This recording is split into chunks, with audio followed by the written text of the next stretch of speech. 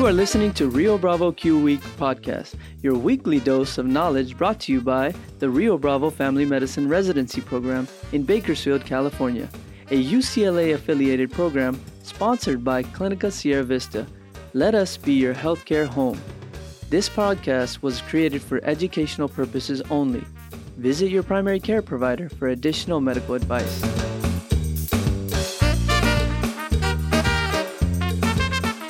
Hello everyone, welcome to another episode of Rio Bravo Q Week. This is our episode number 144. Wow, I can't believe we have been here for 144 episodes. This is crazy. My name is Hector Arriaza. I'm a faculty member of the Rio Bravo Family Medicine Residency Program. Today is June 29, 2023.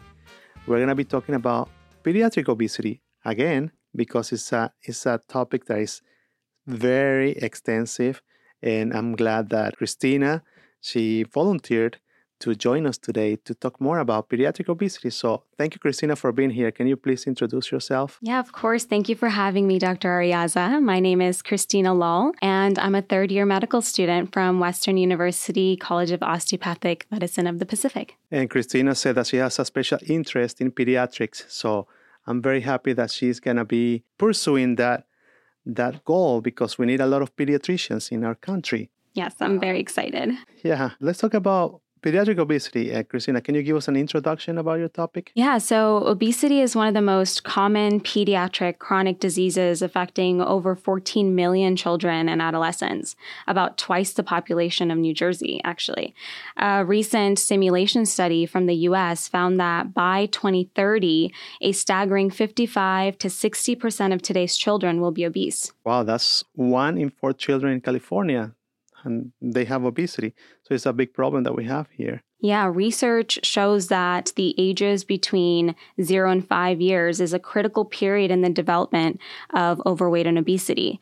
Obesity has complex genetic, physiologic, socioeconomic, and environmental contributors.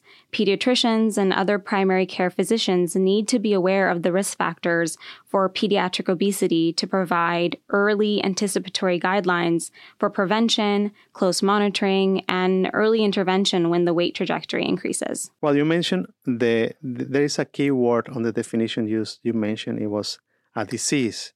So since 1998, the National Institutes of Health, they recognize obesity as a disease. In 2013, the American Medical Association, they also accepted the definition of obesity as a disease. So many of our listeners might disagree with that statement, but as for me, I agree. I agree that obesity is a disease. It has many of the elements that describe a chronic disease. So, but you can do your own research. You can convince yourself that it's a disease. But yeah, we're going to be discussing the risk factors today. Yeah, so just kind of going over the risk factors for children and adolescents to develop overweight and obesity. We'll be kind of diving deep into the general, environmental, and familial factors. So starting off broad and going in more specific. This is based off of the AAP, American Academy of Pediatrics, clinical practice guidelines for the evaluation and treatment of children and adolescents with obesity and other related articles. Yeah, and I like that they are, they're using the people's first language. So they say children and adolescents with obesity. So we're trying to educate our listeners and our residents and everyone to use that kind of language instead of calling obese children. So we say children with obesity. So that's important to remind everyone. Mm-hmm. So this guideline was published in February 2023, and it is available online for free. So you can go and download it and read about it. We're just going to give you a brief introduction about this. And actually, this is the first edition of the guidelines that they are published in the American Academy of Pediatrics. So we're going to start talking about the general factors right now. And the number one that they mention is the socioeconomic status. Yeah, so a longitudinal analysis of predominantly non-Hispanic white children in the United States found that low socioeconomic status before 2 years of age was associated with higher obesity risk by adolescents in both boys and girls. Yeah, the low socioeconomic status is related to toxic stress, limited access to healthy foods, and lower rates of physical activity, unfortunately. Yeah. The next topic is children and families that have immigrated to the U.S. Recently arrived immigrants tend to be healthier than their U.S.-born counterparts. However, as immigrants try to adjust to new culture, they may adapt to Americanized food ways, which are higher in fat, sugar, and salt.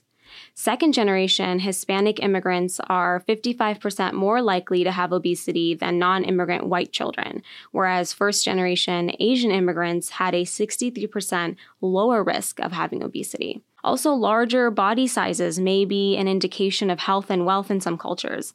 This cultural factor may make it more difficult for parents to understand the gravity of their children's obesity. Yeah. You mentioned 3 key ingredients of highly successful foods: fat, sugar, and salt. Mm-hmm. That's what makes that they make food taste very good. So, but this is a common concern among Hispanic families. The part that you mentioned, that larger sizes they are seen as healthier. So when the parents bring their children to our clinic, sometimes they ask for vitamins. They feel like vitamins will increase their appetite and they will make them gain weight. So, and then you have to reassure the parents that their BMI is normal. It's normal, and that they can continue with their lives. They don't have to be overweight, or they don't have to have obesity to be healthy. And that's something that can happen not only to Hispanics, but also to other cultures. So as primary care physicians, we have to be prepared to address that concern in our clinic. Yeah, I would say that's even similar in Indian cultures too. Indian grandmas love to feed their grandkids. I'm happy to see that goes. It goes along in other cultures too. Yeah, our grandmas are good feeders, good providers. So, and also we have to talk about the neighborhoods and the communities, because we have different environments that we are exposed to as children.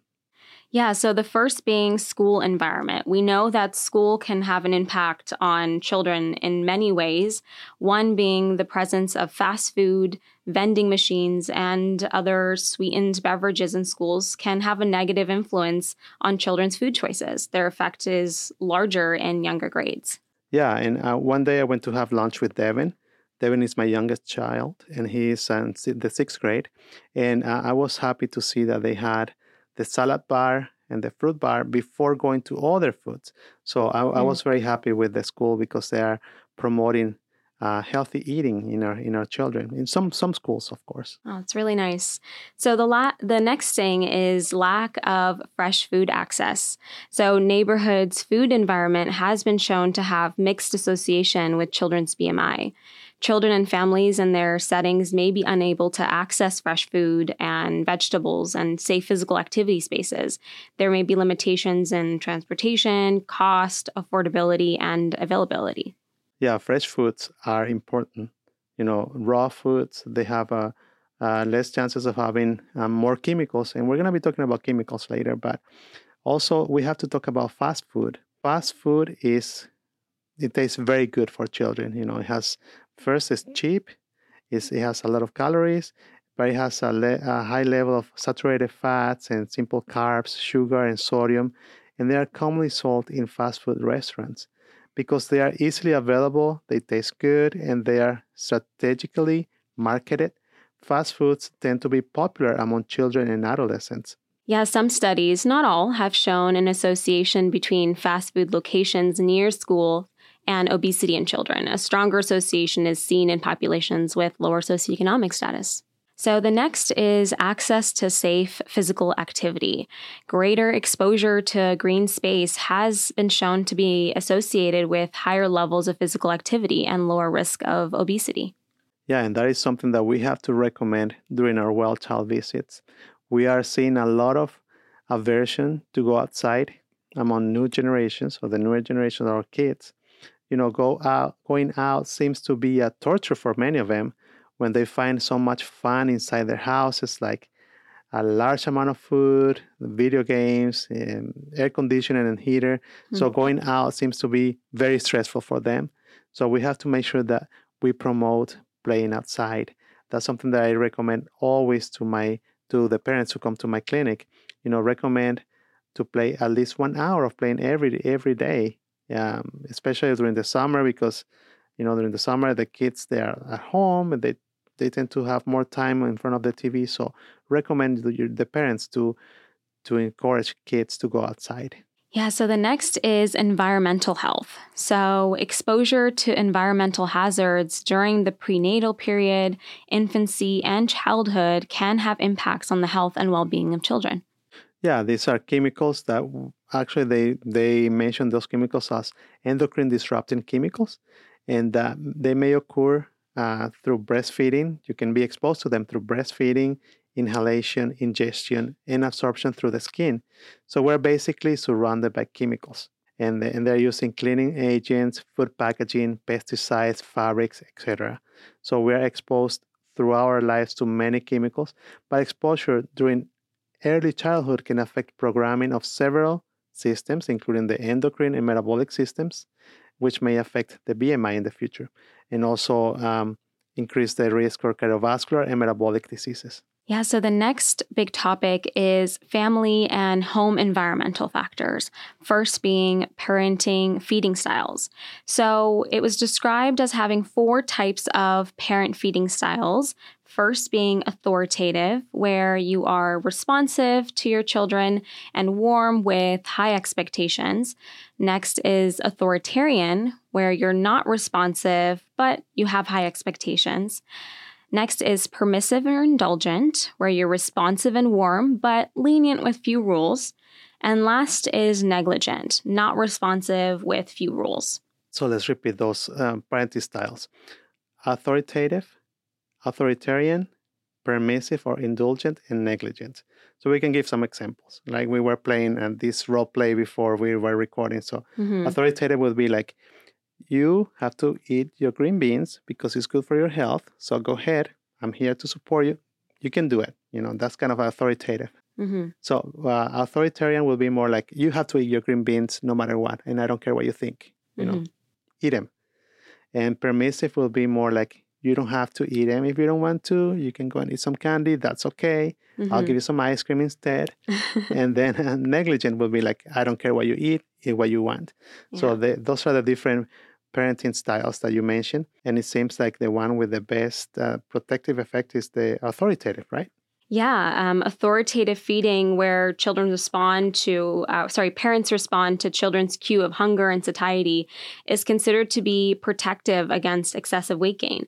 Children from authoritative parenting homes have been shown to eat more healthier foods, be more physically active, and have healthier BMIs compared to children who are raised in homes with authoritarian, permissive or indulgent, or negligent parenting styles. Now I'm curious, like what kind of parent am I? I hope I'm not authoritative, but I'm not sure. Sometimes I think I go between styles. Sometimes I can be lenient. Sometimes I can be more strict. But, it's important to remember that we have to educate our kids to eat well, to eat healthy. Right. The next is sugar-sweetened beverages within the home. A systematic review of 20 prospective cohort studies and randomized controlled trials from 2013 to 2015 found that sugar-sweetened beverages were positively associated with obesity in children in all but one study. Yeah, I call them sugar drinks, and they're easy to find everywhere. Sometimes it's easier than water to find, a Coke, and they are loaded in carbs.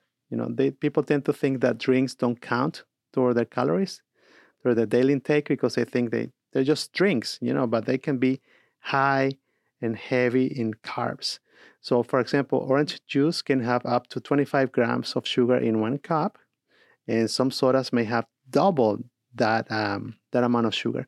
So both are high in sugar, and they can promote weight gain in children. Yeah, also portion sizes and snacking behavior. There's been a positive association between those two things in obesity, but we need more long-term studies. Next, we're going to talk about dining out and family meals. Eating outside of the home, irrespective of the type of restaurant establishment visited, is associated with a higher risk of weight or BMI gain. Conversely, 2 meta-analyses found that increased frequency of eating family meals was associated with lower risk of childhood obesity. That's interesting. I wonder what they put on the food on the restaurants, right? Yeah. But yeah, eating in your home with your family is better, and it's been proven to be beneficial for weight loss and to prevent weight gain. So, and now the next topic it's like a daily fight that I have with my kids, and I feel like all the parents out there, they can relate to that, is screen time. Yeah, recent meta-analysis reported 42% greater risk of overweight or obesity with more than 2 hours per day of television compared with 2 or fewer hours. A meta-analysis also showed that even shorter exposure to unhealthy foods and beverage marketing targeted to children resulted in increased dietary intake and behavior during and after the exposure. Marketing can occur through TV, websites, online gaming, supermarkets, and outside the school. Male children and adolescents tend to spend more time on media screen devices and other internet technologies than female counterparts. Yeah, and there is not a conclusive guideline about this, but in general, we can, for example, recommend sleep hygiene principles to avoid insomnia or abnormal sleep. For example, to avoid screens 1 hour before bed. That can promote better sleep in children. And, screens, like you mentioned, is not only that they are sedentary, but they're also seeing messages that they can promote weight gain. So it's both, it's like a Double negative. Exactly. So, and we're going to be talking about sedentary behavior now.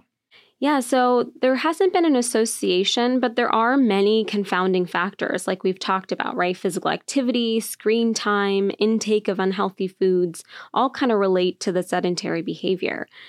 Also, sleep duration. Children 13 years and younger with shorter sleep durations, around 10 hours, had a 76% increased risk of overweight or obesity compared with their counterparts with longer sleep durations, around 12.2 hours. Sleep restriction may be associated with increased calorie consumption, fatigue, and decreased physical activity. Yeah, and sleep is an aspect that we always evaluate during our well-child visits. So sleeping is important for development. So we have to make sure that we assess that in clinic. Kids are supposed to sleep between 10 and 12 hours, and even more than 12 hours in younger age. So we have to make sure that we assess that during our visits. Yeah, so next is environmental smoke exposure. Children under 8 years old exposed to environmental tobacco smoke have been found to have higher BMI compared with their non-exposed counterparts. Yeah, and I wonder if this is a direct or indirect effect of smoke. So we don't know. Yeah. Next is psychosocial stress. A meta-analysis showed that prenatal psychological stress was associated with higher risk of childhood and adolescent obesity. Psychosocial and emotional issues may lead to weight gain through maladaptive coping mechanisms, including eating in the absence of hunger to suppress negative emotions, appetite upregulation, low-grade inflammation, decrease in physical activity, increase in sedentary behavior, and sleep disturbances, like we've all kind of discussed so far. Depression has been shown to be a risk factor in both pediatric and adult obesity. Yeah, and it's interesting that you mentioned that even before babies are born, the stress can cause an effect on them. So, and we had an episode about epigenetics where we talked about that, but that's very interesting too. So if you're pregnant or if you have pregnant patients, so make sure that they are not so stressed. Yeah. And last but not least, we're going to talk about adverse childhood experiences, ACEs.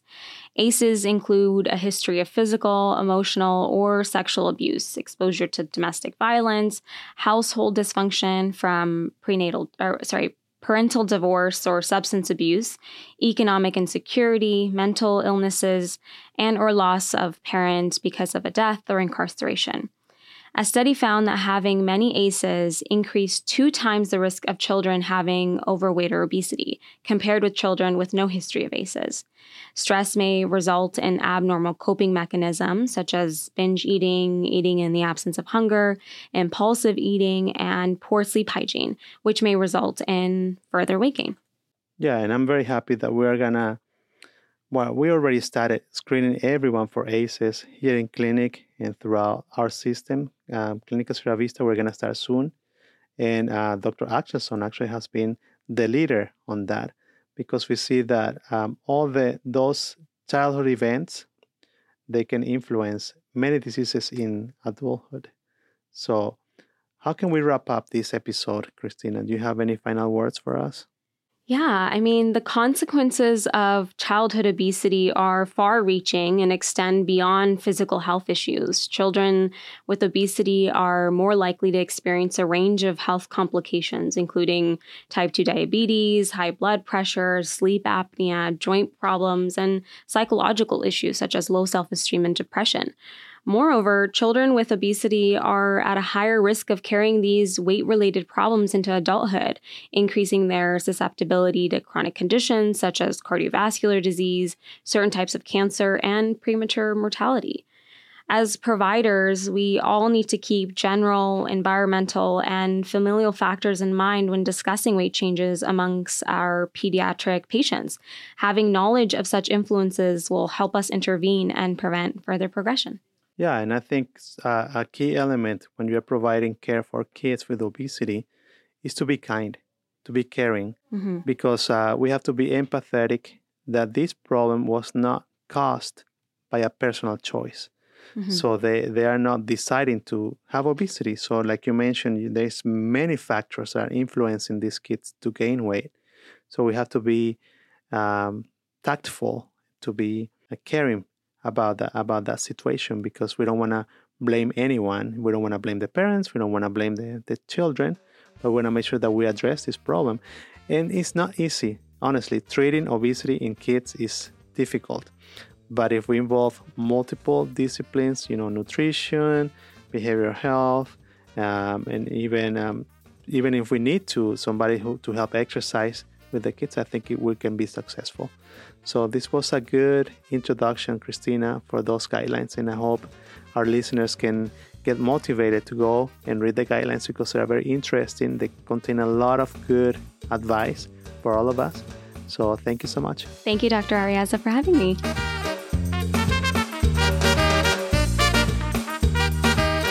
Now, we conclude episode number 144, Risk Factors for Pediatric Overweight and Obesity.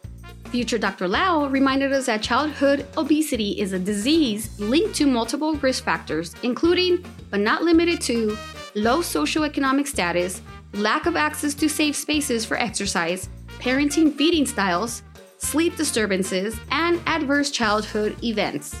Dr. Arriaza emphasized the importance of providing obesity care with kindness and empathy, especially when caring for pediatric patients.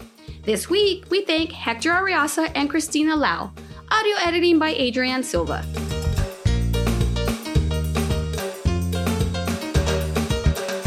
Even without trying, every night you go to bed a little wiser.